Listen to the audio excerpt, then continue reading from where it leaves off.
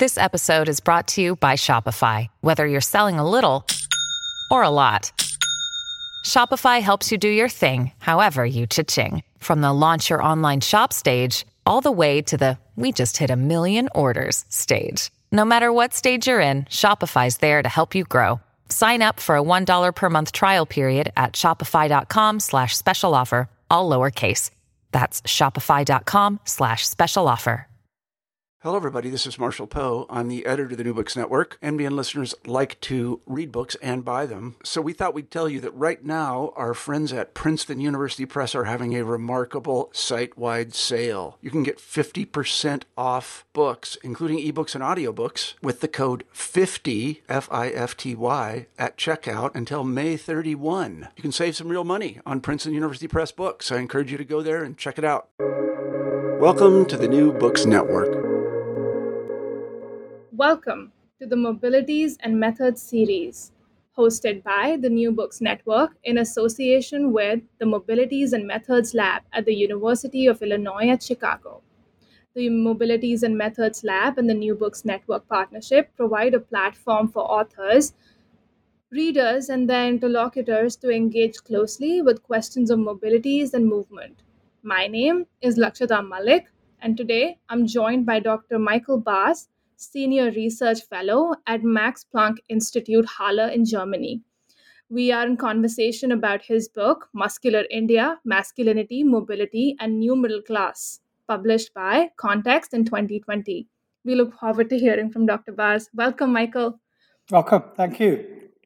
I'm like I was telling you, I'm a big fan of the book. Really enjoyed reading it, and sort of there's a lot to get into, and we will. But just to start the conversation off, how did you come about this project? You say that you spent 10 years, sort of maybe on and off, sort of collecting data, talking to people, and thinking about this subject. But what convinced you sort of write a book about this? And yeah, just that. I think, so it was definitely on and off because I was doing a lot of projects in between. For the longest time, I actually wanted to write a book about the Indian middle class. And I'd seen quite a few being published over time. There's some excellent academic studies by Lila Fernandez, Christiana Brocious, so many actually. But it was always something that kept in the back of my mind that I wanted to talk more about the kind of social mobility that goes on within middle class ranks, and especially how an older and a newer middle class relate to each other. And that really has its start with my involvement in research onto the topic of the emerging IT industry in India. And this was also, in a sense, the first time that I came across modern equipped gyms in India, in urban India. So the start is really in Bangalore, and I guess things grew from there. Right. No, thank you for letting us in on that. One thing that I was really curious about, and you sort of put this out there in the very beginning, this metaphor of transformation that is so central to your project, and this sort of idea of transformation of bodies, transformation of your social status, transformation of all of these sort of positions that you may inhabit in the gym or outside, transformation of the body of the client that the trainers might be helping them achieve their goals. So how does that sort of metaphor play in and throughout your entire text? Yeah, so for that, I think I need to take you and the readers a little bit or the listeners on a journey. When I started looking into the global and the local intersections in the lives of IT professionals in Bangalore, a lot of the research was simply spent trying to understand how India was changing.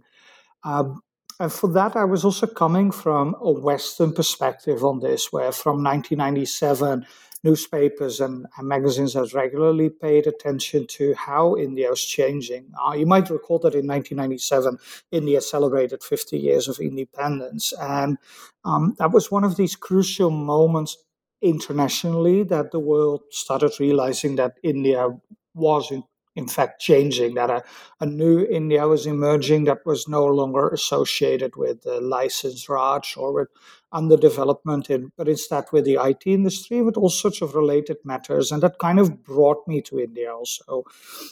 And this is also where my interest in that topic comes from, because we were all bombarded with the idea of a changing India and of a new India, but people weren't really engaging what precisely was changing.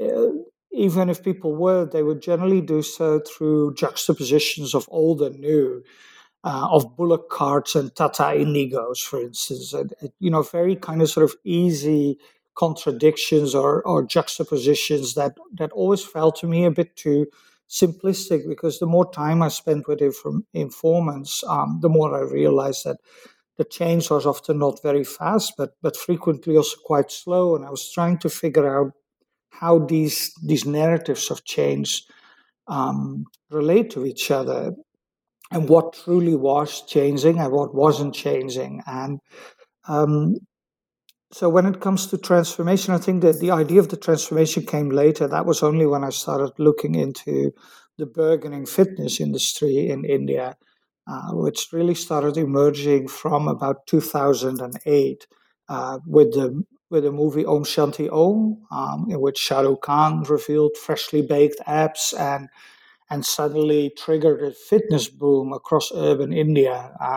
Initially, of course, these thoughts I had about this were not very concrete, but the more I looked into it, the more I read about it, I kept on encountering this idea of transformation, and that seemed to be what the gyms were offering.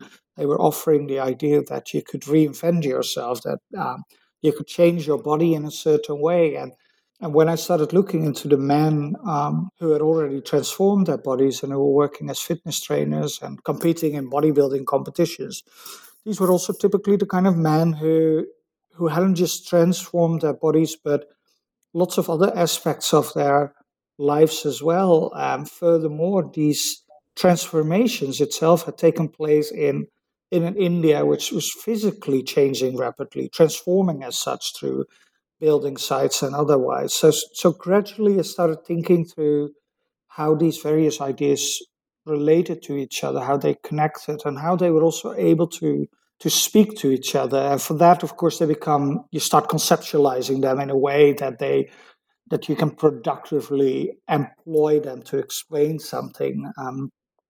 And there, the simple word transformation itself helped, because transformation is not just of the body, but also what we witness around ourselves, the transformation of physical space.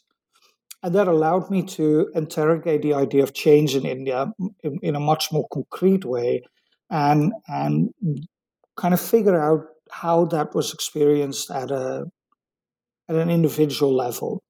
Right. No, yeah, I could see that metaphor sort of playing out throughout your text even. And one of the key things that sort of led me to think about the gym space and transforming bodies and transforming social positions and other aspects of their lives as well, as you said, was the idea that this transformation was sometimes visible and sometimes was made invisible, like in questions of labor, right? So you want to look, or you want your body to look transformed, but you don't want your aesthetics to look labored, right?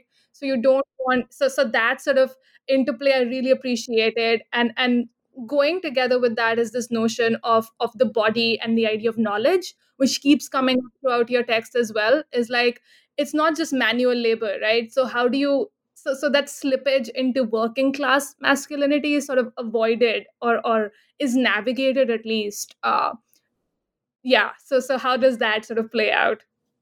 Yeah, so I'm just thinking of the listener here who might be a little bit like, okay, so what does this book really build upon? And I think maybe it's crucial to put forward that the book kind of revolves around notions of social mobility, right? On how lower middle class men who found employment as fitness trainers make use of their body and their bodily capital to muscle their way up in the ranks of middle class life. And And one thing we encounter from the start is that for lower middle class men who've grown up in a vernacular environment, they often struggle with the codes of middle class belonging, of exactly what being middle class entails. And the codes of the kind of boundaries, what it precisely entails, is set by an upper middle class that often has a generational history of being middle class, who have grown up to speaking English, who kind of know what it entails. And in the book, I visit a couple of typical areas that you could think of as upper middle class, having a generational history, whether that being South Delhi, GK 102, Sia Park, or in Mumbai, where part of the book is situated in Bandra, etc. So how does that work? How do you make your way into that environment, and how do you then incorporate all sorts of ideas of social and cultural capital that especially these lower middle class men are lacking in? And from that, I try to also explore on what that means to what that means for these men in the way they interact with their clients and how they negotiate particular ideas of bodily ideals. So if we look at what I said earlier about Shah Rukh Khan revealing freshly baked abs in Om Shanti Om, that was an incredibly important moment because it introduced the muscular ideal to middle class men more specifically. Like earlier, movies had tried to do that, but never so specifically suggesting that this was going to be a bodily ideal for middle class men. But it was never the kind of Salman Khan muscles that were popularized during that. It was more specific. It was a kind of lean, muscular, bodily ideal, which could stand for a whole range of things, ranging from muscular strength and sexual attraction to also professionalism and cosmopolitanism. And there you have kind of bodily ideals that, of course, also need to be negotiated on the gym floor. So you need to stop me if I'm becoming too unclear or I'm saying way too much at the same time. But you were just asking me, like, so how do gym trainers navigate that, right? And so there you have a particular complexity when you look into muscular bodies, because we often treat them as set in stone, because that in a sense is also what they resonate with. Like, they're massive, they're incredibly strong and powerful, and they stand for a particular masculinity that almost seems to be set in stone. And even in our metaphors, we often draw upon metaphors as like he's carved out of marble or he looks like a Roman statue, etc. But in practice, muscular ideals are highly varied, especially in what we read into them. As I always tell any person who's read the book, you should never forget that nobody really needs a muscular body like that unless you're in a labor class profession and you're pulling a rickshaw, you're working on a construction site. But most men who go to the gym do so to have a body that has no practical use beyond certain health concerns. But if you then look at what the fitness trainer brings to the table, a certain complexity unfolds there. But because fitness trainers often come from a background where they've tried to become bodybuilders, where they're striving to become more massive, where they want to compete on stage. So this is not necessarily what their clients are after, right? I mean, their clients generally look more towards the kind of, Salman, Shah Rukh Khan muscular ideal, or one of the other actors that showcases a lean muscularity that is not quite what a bodybuilder needs to be competitive on stage. So one thing I've tried to understand is how these different muscular bodies relate to each other, what they tell the audience and clients alike, and how then also in the popular media these are layered with different types of meaning. Mm-hmm. Yeah. No, thank you for that, and also setting up the context of the book. I really appreciate it. Yeah, I mean, a follow up question from that, and I can. Okay, let's start with like actually the methodology and the narrative style of your text, which I particularly appreciated. Right, you found a way to sort of turn these into stories and recurring, and the characters were also recurring. Right, it's not like one character was exhausted in one particular chapter and then never brought back again. In fact, in the epilogue, you sort of go back and sort of tell us a little bit more about what their trajectories look like now, right? So I really appreciated the care with which you handled the stories of your interlocutors, and some of them were particularly hard to tell, as you had also shared in the text. Um, yeah, if you could just shed a light on how the methodology as well as this writing style sort of come about in telling stories of mobilities rather than looking at mobility as a structural thing. So actually, I became interested in this topic roughly a decade ago, not long after Om Shanti Om had come out. But when I started looking into the topic, I didn't immediately know what I was looking into. And that's typical for me as an anthropologist. I sometimes call myself a slow anthropologist. Like, I take quite a bit of time to figure out what it precisely is that I'm interested in. And in this case, I stopped myself from immediately thinking of like a core question, but instead kind of simply interacted with the people who I encountered initially online. So I would simply meet people, to friends, like I'd mentioned, like, oh, this is something that I'm starting to get interested in, but I'm not sure quite what. And I think I would first like to talk to a couple of these men to see what their stories are. And in my work, I'm always quite interested in life trajectory, life course trajectories. And so at some point, I'd found a couple of people who were willing to share that with me. And I just let it susurrate a little bit in the background. Like every now and then I would be back in India, I would meet them again, and they would send me messages through WhatsApp or Facebook. And gradually I started developing an idea of where the research could go. And this is how a lot of my projects happen. I must admit that. It wasn't until I was recruited by Nalanda University, which at the time was being set up from Delhi.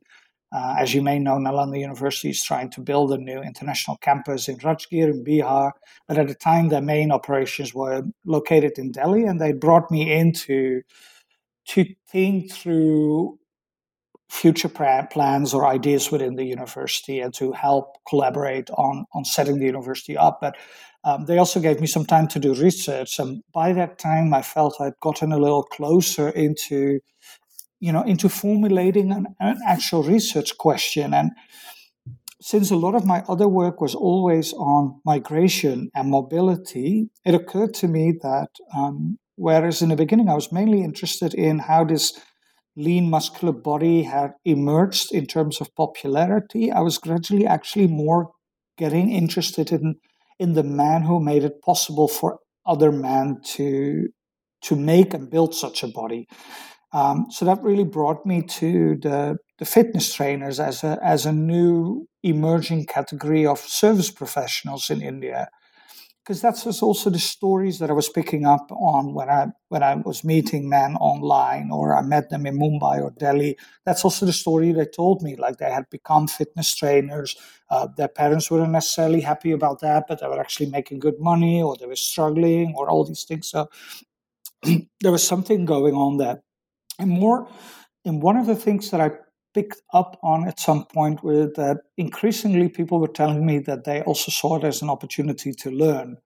So being a fitness trainer wasn't just about generating money, but it was also about the proximity which they had to upper middle class men from which they could learn in terms of speaking English, certain ideas of lifestyle. So a lot of this was about imaginary social mobility, about the idea that through this work you could also climb the middle class ladder, and that made it more specific. So when I joined Nalanda University and I was able to do long-term field work, that became one of the main points in the research, to understand how that actually works. And fortunately, by then I had kind of sort of in a very informal way already been able to establish some contact with people of whom I already knew a little bit. So by then I was really able to do more extensive field work, in particular in one gym, but also more long-term interviews across India, taking the idea of social mobility as a point of departure and letting people tell me their stories in how they'd become fitness trainers and what their ambitions were next and what their lives looked like. And of course, associated to these things were also questions such as how do you maintain your body? What kind of time and energy do you put in it? What are your concerns with regards to your body and the trajectory you've chosen? And from there followed all sorts of other questions as well. A lot of it had to do with precarity, not just economic precarity, but also social precarity, that these were all self-made men. They had all chosen a career trajectory that nobody else in their family could level and resonate with. So there was not much support. And in some cases, they've actually gone through quite a bit of a struggle to choose this profession for themselves. So that became another line of inquiry that I want to know more about. But if you ask me point blank about my methodology, it's always a mess. And I like it that way. I think that's the advantage of doing anthropology, that you can mess around a little bit. A lot of times I simply do highly unstructured interviews so a lot of my informants over time have actually compared it to how they imagine being on a couch with a psychologist or a therapist. Like I just, let them talk. And usually the surprising thing always is with me, most people like talking about themselves because they rarely get the opportunity to say this much about themselves. So they just talk and they share. And then every now and then I push them in a certain direction, like can you talk a little bit about this or that. But for that, I needed a lot of time, and I realized that not all projects can actually draw upon so much time. But it did kind of sort of make me realize that a lot of times these days with anthropology, we're in a hurry, where actually we need a lot more time to be able to say anything without falling into stereotypes and the traps of essentializing lives. Speaking of essentializing, and I at a few times in the film, I just call it a film. It's text, but it was you set up scenes so well. It could be a film, but this idea of like falling into stereotypes, right? So you at a number of points in the book you call out like questions you would be asked at academic conferences. Oh And I yeah, remember hilarious, yeah. that, especially related to caste and sex, which I was like, oh my god, those were like such like just questions you would ask, right? It was like, oh, so all of these trainers belong to Gujar or Jat caste, right? And questions like that. Could you walk us through like thinking about these academic stereotypings, right? Not commonsensical, not layperson stereotyping, but academic stereotyping. Well, so the moment I tell people that I look into class dynamics in India, people are very quick to jump on the caste bandwagon. So there always needs to be something about caste, and it's unavoidable. And I realize that when you talk about class in India, there is no avoiding caste, but it's also not that you can so easily point at caste everywhere in Indian society as if, oh, there it is, and oh, there it is too. No, it's much more subtle than that. But from the perspective of academic audiences, it often felt that I wasn't stereotyping things enough. And to me, that was illuminating more in terms of how they reflected on socioeconomic difference and on class difference than that I was wrong not to be constantly engaging in this question. So similarly with sexuality, and I'll come back to that later, these questions themselves are often quite revealing for entrenched hierarchies that people also didn't quite want to give up on. And that has to do with that audiences in India are often English speaking, obviously, because I don't present in Hindi or Marathi, but also often themselves of upper middle class or established middle class backgrounds, where they are, in fact, the people who are the guardians, the custodians of social and cultural capital. So these are exactly the people that fitness trainers often try to level with and learn from, but of whom they also realize that these are the gatekeepers. These are the people who kind of decide who is middle class enough. Like somewhere in the book, I give this example of this informant, Supriya, who's a female client of this gym in South Delhi. And she knows a little bit about my research. She's very intelligent herself. She studied and everything. And at some point she said, "Oh, I see what you're interested in," because a lot of these men, and then she casually waves at a number of trainers who all hail from Chirag Delhi. She said, "Yeah, a lot of these trainers are really mimicking middle-class behavior." Mimicking is, of course, an interesting term to use because it's quite demeaning, right? It's you're faking it, but she's not buying it. And this is something that I often experienced in conferences as well, where people kind of through their questions said how they really felt about newcomers to middle class ranks. They actually looked down upon them, and from that also came questions of caste, the assumption that middle class fitness trainers belonging to new middle class backgrounds surely must be Jat or Gujar. Because that was the idea they also had of such rowdy newcomers who hadn't quite learned to be appropriately middle class, and it was striking because I didn't really have any evidence for that. But the moment I suggested that, I thought it was more complex than that, and that my fieldwork certainly didn't point in that direction. That even though there's one whole chapter, of course, where I talk about a Gujar-dominated bodybuilding federation, it was often difficult to get this across. And I think this had to do with stereotyping and how these entrenched differences often also triggered that idea that, new middle class people can be pointed at and put in their place. Right. No, that was, yeah. Sorry, did I interrupt you? Please No, carry on. not at all. No, that was extremely nuanced, and thank you for shedding light because it was such an interesting to point out in the text. I made a note. I wanted to ask you about that.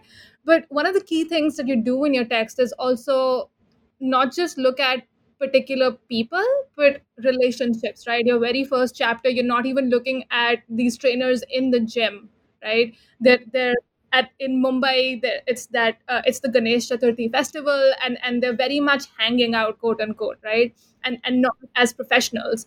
The other instance which I really sort of stuck with me was the relationship between Ravi, the gym owner, and Manish at the Delhi gym, right? Who Manish not necessarily being old middle class and is trying to find a niche, and Ravi is trying to find a new trajectory as away from his father's construction business, which is doing really well. But there is a melancholic sort of aspect of that relationship which is more than just professional, right? So a space like a gym facilitating a relationship that is more than just professional, and there is emotional investment in that.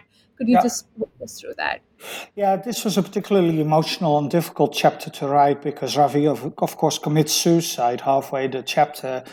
This was an emotional time for everybody in the gym, me included, because I'd gotten quite close to this informant, and he shared a lot of aspects of his life with me. And he was of a typical GK, upper middle class, well-established background, where he wanted to do something else in life, and doing something else and being self-made are very important ingredients in all the life stories of the trainers and bodybuilders that I met. Almost all of them are really self-made men who've really started doing something completely different from their family, and they often face an obstacle there as well. Obstacles there in terms of gaining acceptance and doing what they want. And in Ravi's case, it also meant downward mobility. So he obviously made a lot less money in the gym than he would have done had he stayed with his father's business. And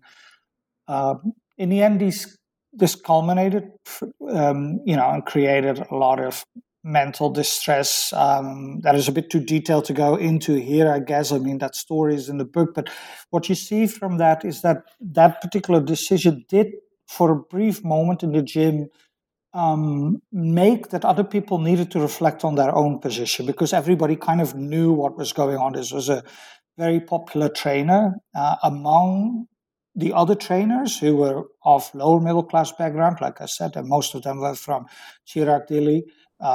where the gym was located kind of in that fold between Sia Park and GK, so typical South Delhi. Thus the clients were all from that neighborhood, and the clients also really knew Ravi incredibly well. So for that briefest moment in these few weeks when people were dealing with the loss and the memorial service at a local area, Samaj Temple, they talked a lot about this. So it was suddenly, they were kind of free to talk about it because of, and that's always a sad thing that it provided me with an insight that I couldn't have really have developed. Maybe I could have developed it otherwise, but in this instance, of course, it was a very painful occurrence to have that. And it took me a long time actually to write about that aspect because it always felt strangely opportunistic. But then the case itself was also it spoke to precisely what I'm trying to address in the book, that being self-made and choosing a different life course trajectory is still a difficult thing to do in India because of past experiences with economic precarity, with notions of class and caste. Right. Yeah. No, thank you for sharing that. It was, yeah, it was very sort of emotionally invested. You could tell that it was definitely something that was very well thought out, or yeah. Thank you for, but what sort of interested me more about that was the relationships that form between people, right? So mobility is not just. So Ravi, Manish, and all these people, yeah. So I think that's also what the gym sometimes is, because both clients and trainers come to the gym with an orientation towards their body and transformation that kind of aligns easily also with letting go of other, I wouldn't call them inhibitions, but maybe restraints that govern life outside the gym. So the gym is also, in a sense, a free space. It's a space, of course, already where you don't look too good because you're sweaty, etc. You're working hard, but it's also a place where trainers and clients work in close proximity to each other, and there's a lot of interaction that wouldn't necessarily take place outside. And that colored these relationships as well, and these friendships even. And I'm still in touch with the manager of this gym, and of course he still misses Ravi as a friend. But it was a particular time within which that could take place, because they all concerned men who were reorienting themselves in terms of the life course trajectory that they wanted to walk or explore. Yeah, no, thank you for sharing that. The other thing that, and you mentioned Om Shanti several times, and clearly it was a watershed moment. But I remember Farah Khan in an interview, the director of the film, saying that she did that for asked Shah Rukh Khan to do that because she was poking fun at how much Bollywood was invested in six-pack abs. So ironically, that becomes the film that also institutes it. That was particularly interesting.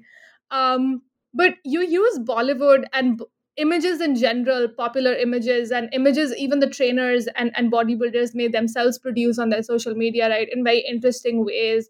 And here I'm thinking about this one particular moment with when and Supriya, one of the clients, and Amit, her trainer, are watching this Bollywood dance video. And looking at Ranveer Singh, who's already clearly chiseled and has six-pack abs and everything, and is performing to a Bollywood dance, to the Bollywood music, and they have very different sort of interpretations and different takeaways from the scene itself, right?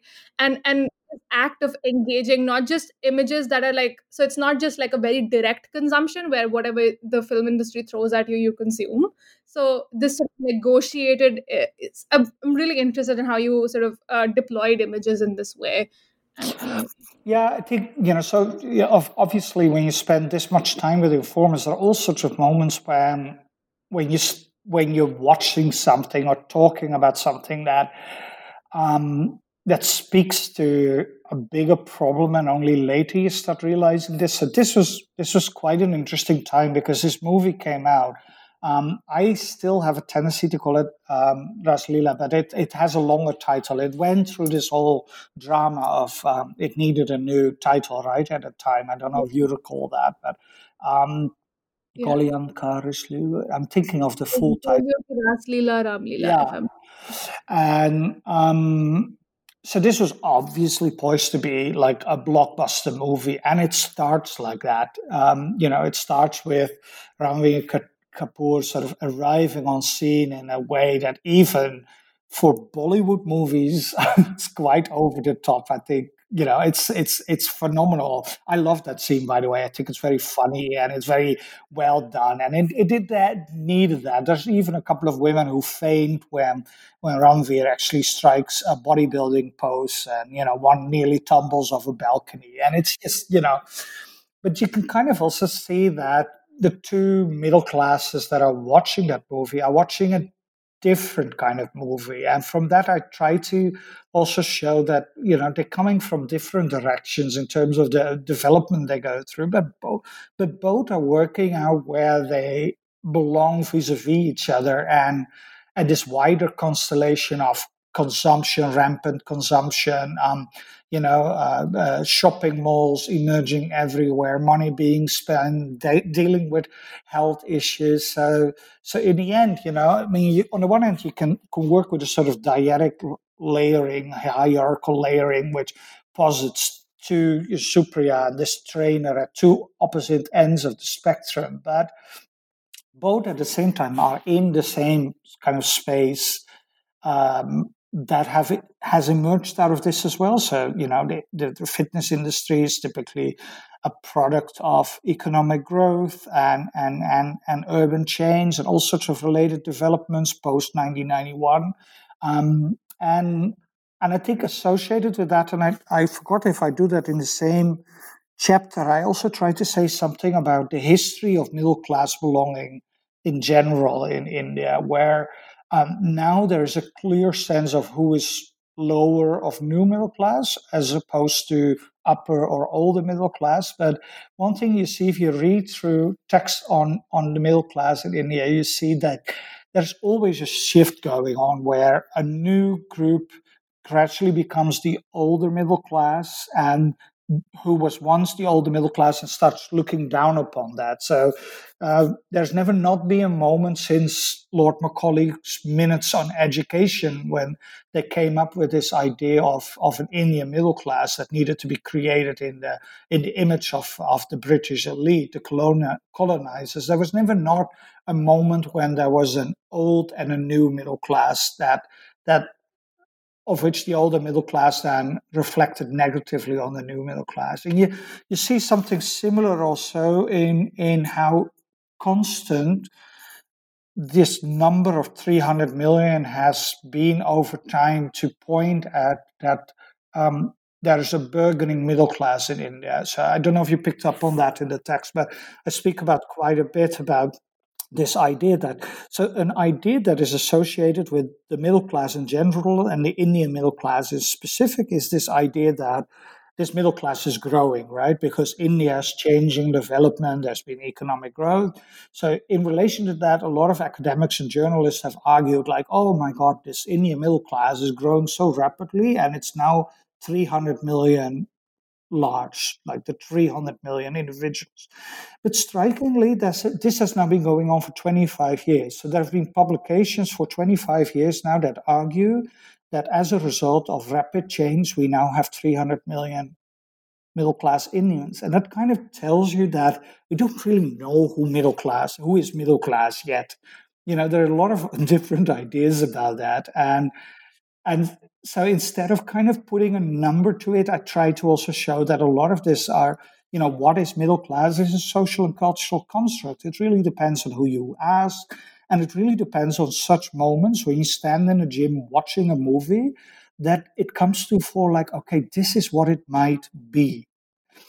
And in academic conferences, I've sometimes used the example of myself. I've been in a relationship with my partner is originally from Bangalore and typically from an upper middle class background. So, I've also directly encountered at a personal level what that might be and how they, as a family, my in-laws, think of their own belonging vis-a-vis other groups. And one thing that is so constant is this idea that you know who's lower. Yeah, no, thank you for that was thank you for that. One of the obviously the clearly the elephant in the room is masculinity, and that's one of the overarching themes, and closely relates to this idea of transformation and flux, which you also use in the text. It's like even the masculinity which is being reworked in the gyms and outside those spaces as well, right? Is also constantly in a flux and is not a finished product in itself, right? And it's like it went from one stage to the next, right? So how does that play out vis-a-vis this class difference, which is so critical to your text? Yeah, so this is another kind of stereotype that I try to unpack, which exists really within that construct of a dyadic hierarchical layering, where we pitch lower middle classness as opposed to upper middle classness. So there is an idea of masculinity where the muscular body is equated with an idea of a toxic masculinity, as we've all witnessed it in recent years in India, from the most gruesome rape cases to more generally the problem of ease teasing, bullying, and related issues. And what I've actually tried to show is that assumption or that idea that there is a sort of a conflation between the muscular body and the toxic masculinity is untenable. It doesn't work out. And certainly, when I interviewed my informants, that really didn't come across. In fact, quite the opposite. And that has to do with the notion of transformation itself. Like I mentioned a few times already, most of these men are doing something radically different from their families. And by doing so, they really already had to negotiate themselves all sorts of ideas of patriarchy, of what it means to be men within their own background, which is sometimes semi-rural, semi-urban, which is sometimes an intermediate caste background, like in the case of Gujar and Jat men. But most of the time often has to do with the trajectory they're on, where they left behind their background and they're trying to, through a pathway of upward mobility, try to climb up in middle-class ranks. And because of their jobs, where they often have to work with female clients, they have female colleagues, and the whole process of carving out a new trajectory from themselves, what struck me is that often also, as a consequence, means that that thought through ideas of masculinity and gender as well. So these are typically actually not the men who engage in that kind of problematic behavior. But of course, it does point at kind of a crucial element in understanding what might produce toxic masculinity. And I think there a lot of, we should train more attention to how for a lot of men there isn't much mobility at all, not much movement in their lives. So obviously the men I focused on have been successful at that, or at least have had the guts to do something else with their lives. And it takes a lot of guts to do what they do. It's not an easy trajectory at all. It's not like they woke up one morning out of sheer boredom, went to the gym, then out of sheer laziness became fitness trainers, and then suddenly became revered types on social media. Now, all of that really entailed very, very hard work. But this also kind of depends on perseverance, on the body itself, on all sorts of other factors. And I think when we look into the question of toxic masculinity, what we often see is that the stories that emerge from interviews with men who've been involved in acts of toxic masculinity generally point at not moving at all, not moving up, often moving down, not having these options, opportunities, etc. So that sets them apart from the men I focus on in this book. But it's in a sense, it also blinds us, because part of the muscular body is still associated by an older generation, at least, with Gunda-like behavior, with being rowdy man, doorman, muscle man, meaning money collectors. And I point at that a little bit in the first chapter, where we meet Kishore and his friend, who have actually been muscle men for local politicians in the past, but who are very busy letting go of a past life and past expectations and really doing something different.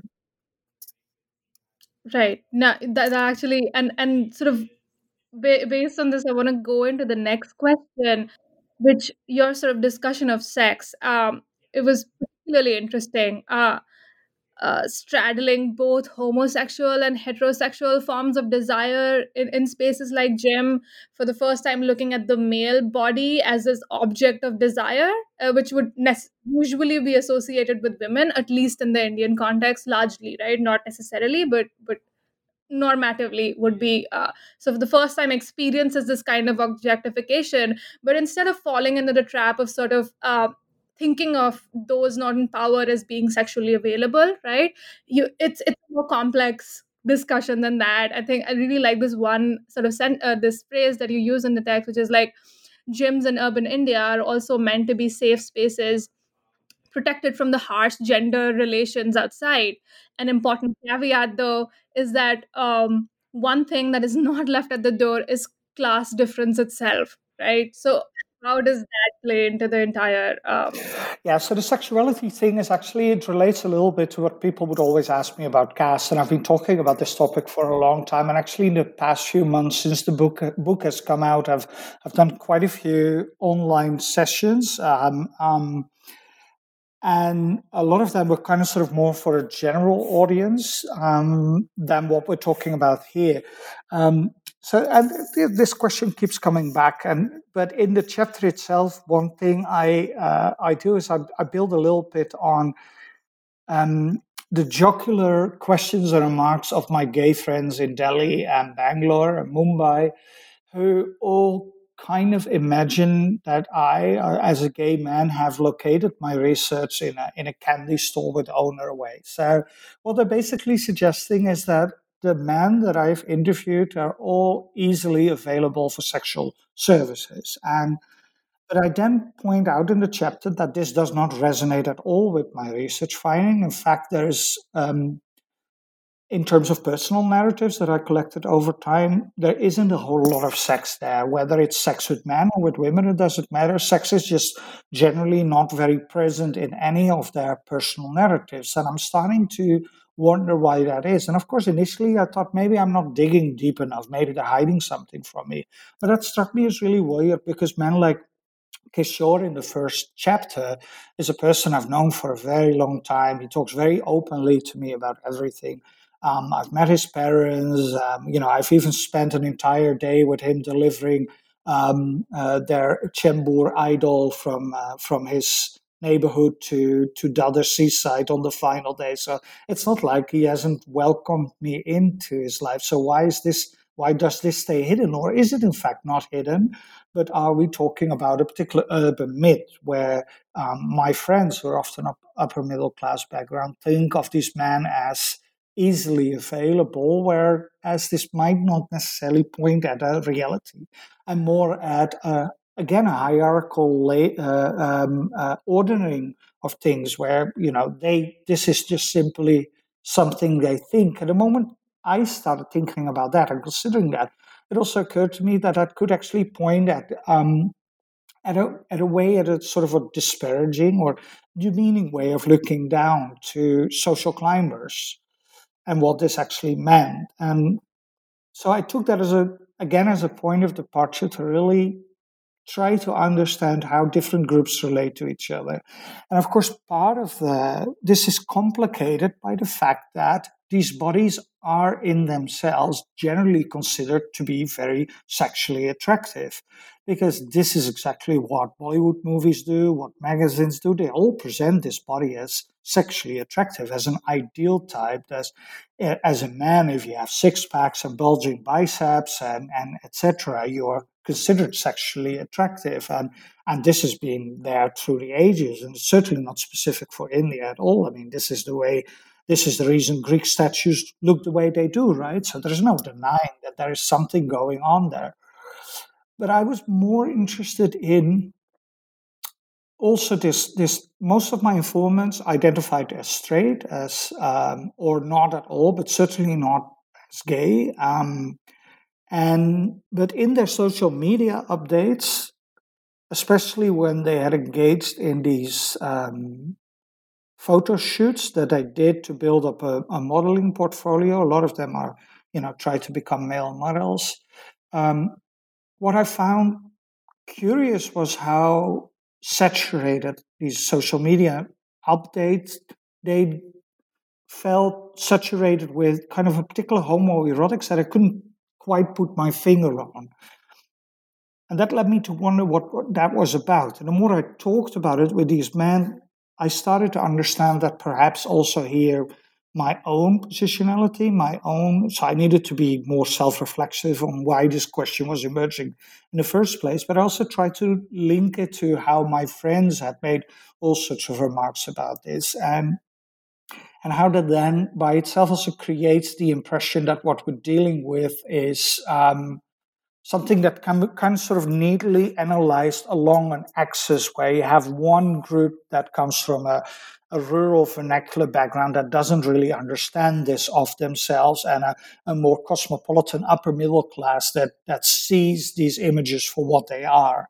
And by doing so, draws certain conclusions out of that might not necessarily be intentional. So I hope I'm making sense that. Yeah, you are. It's making sense. Yeah, so because I was actually the last few days I've been working on so I've tried reworking this chapter also into an academic article where with continued research of the main informant in this chapter, Salvan, who is now who features in his own pornographic productions and works and delivers escort services, same-sex escort services. But I kind of try to understand this at a deeper level on how this kind of layering also speaks to socioeconomic differences, but also how these images are consumed by various spectators, and how their intention might, for instance, differ from the way they are consumed, and how that helps us also understand on how people in different socioeconomic positions reflect on each other. Right. This is sort of going back to the question of caste, and I really appreciated the way you looked at the subtleties in which caste capital or the lack thereof might operate. And I'm particularly thinking about Victor, the bodybuilder from Tamil Nadu, in this context, and thinking about caste not just sort of as either enabling or disabling a bodily capital that can be used as currency to enter into quote unquote middle class circles, right? Yeah, so the story of Victor is, I think, quite special because he started out as an IT professional. And he's a typical Brahmin boy, coming from an impoverished lower middle class family, but always educated. And actually trained in English. So this sets him apart a little bit from a lot of other trainers who come from vernacular backgrounds. But in terms of socioeconomics, it's not like he comes from a much more well-off background. It's just that he had this to his advantage.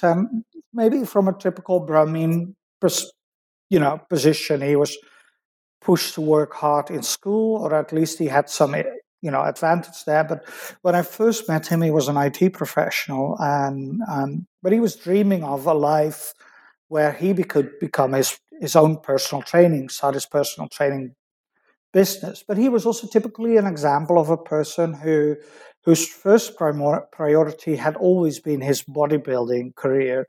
And as a result of that, he was also one of the men that I met who was considerably bigger than his clients hoped to be.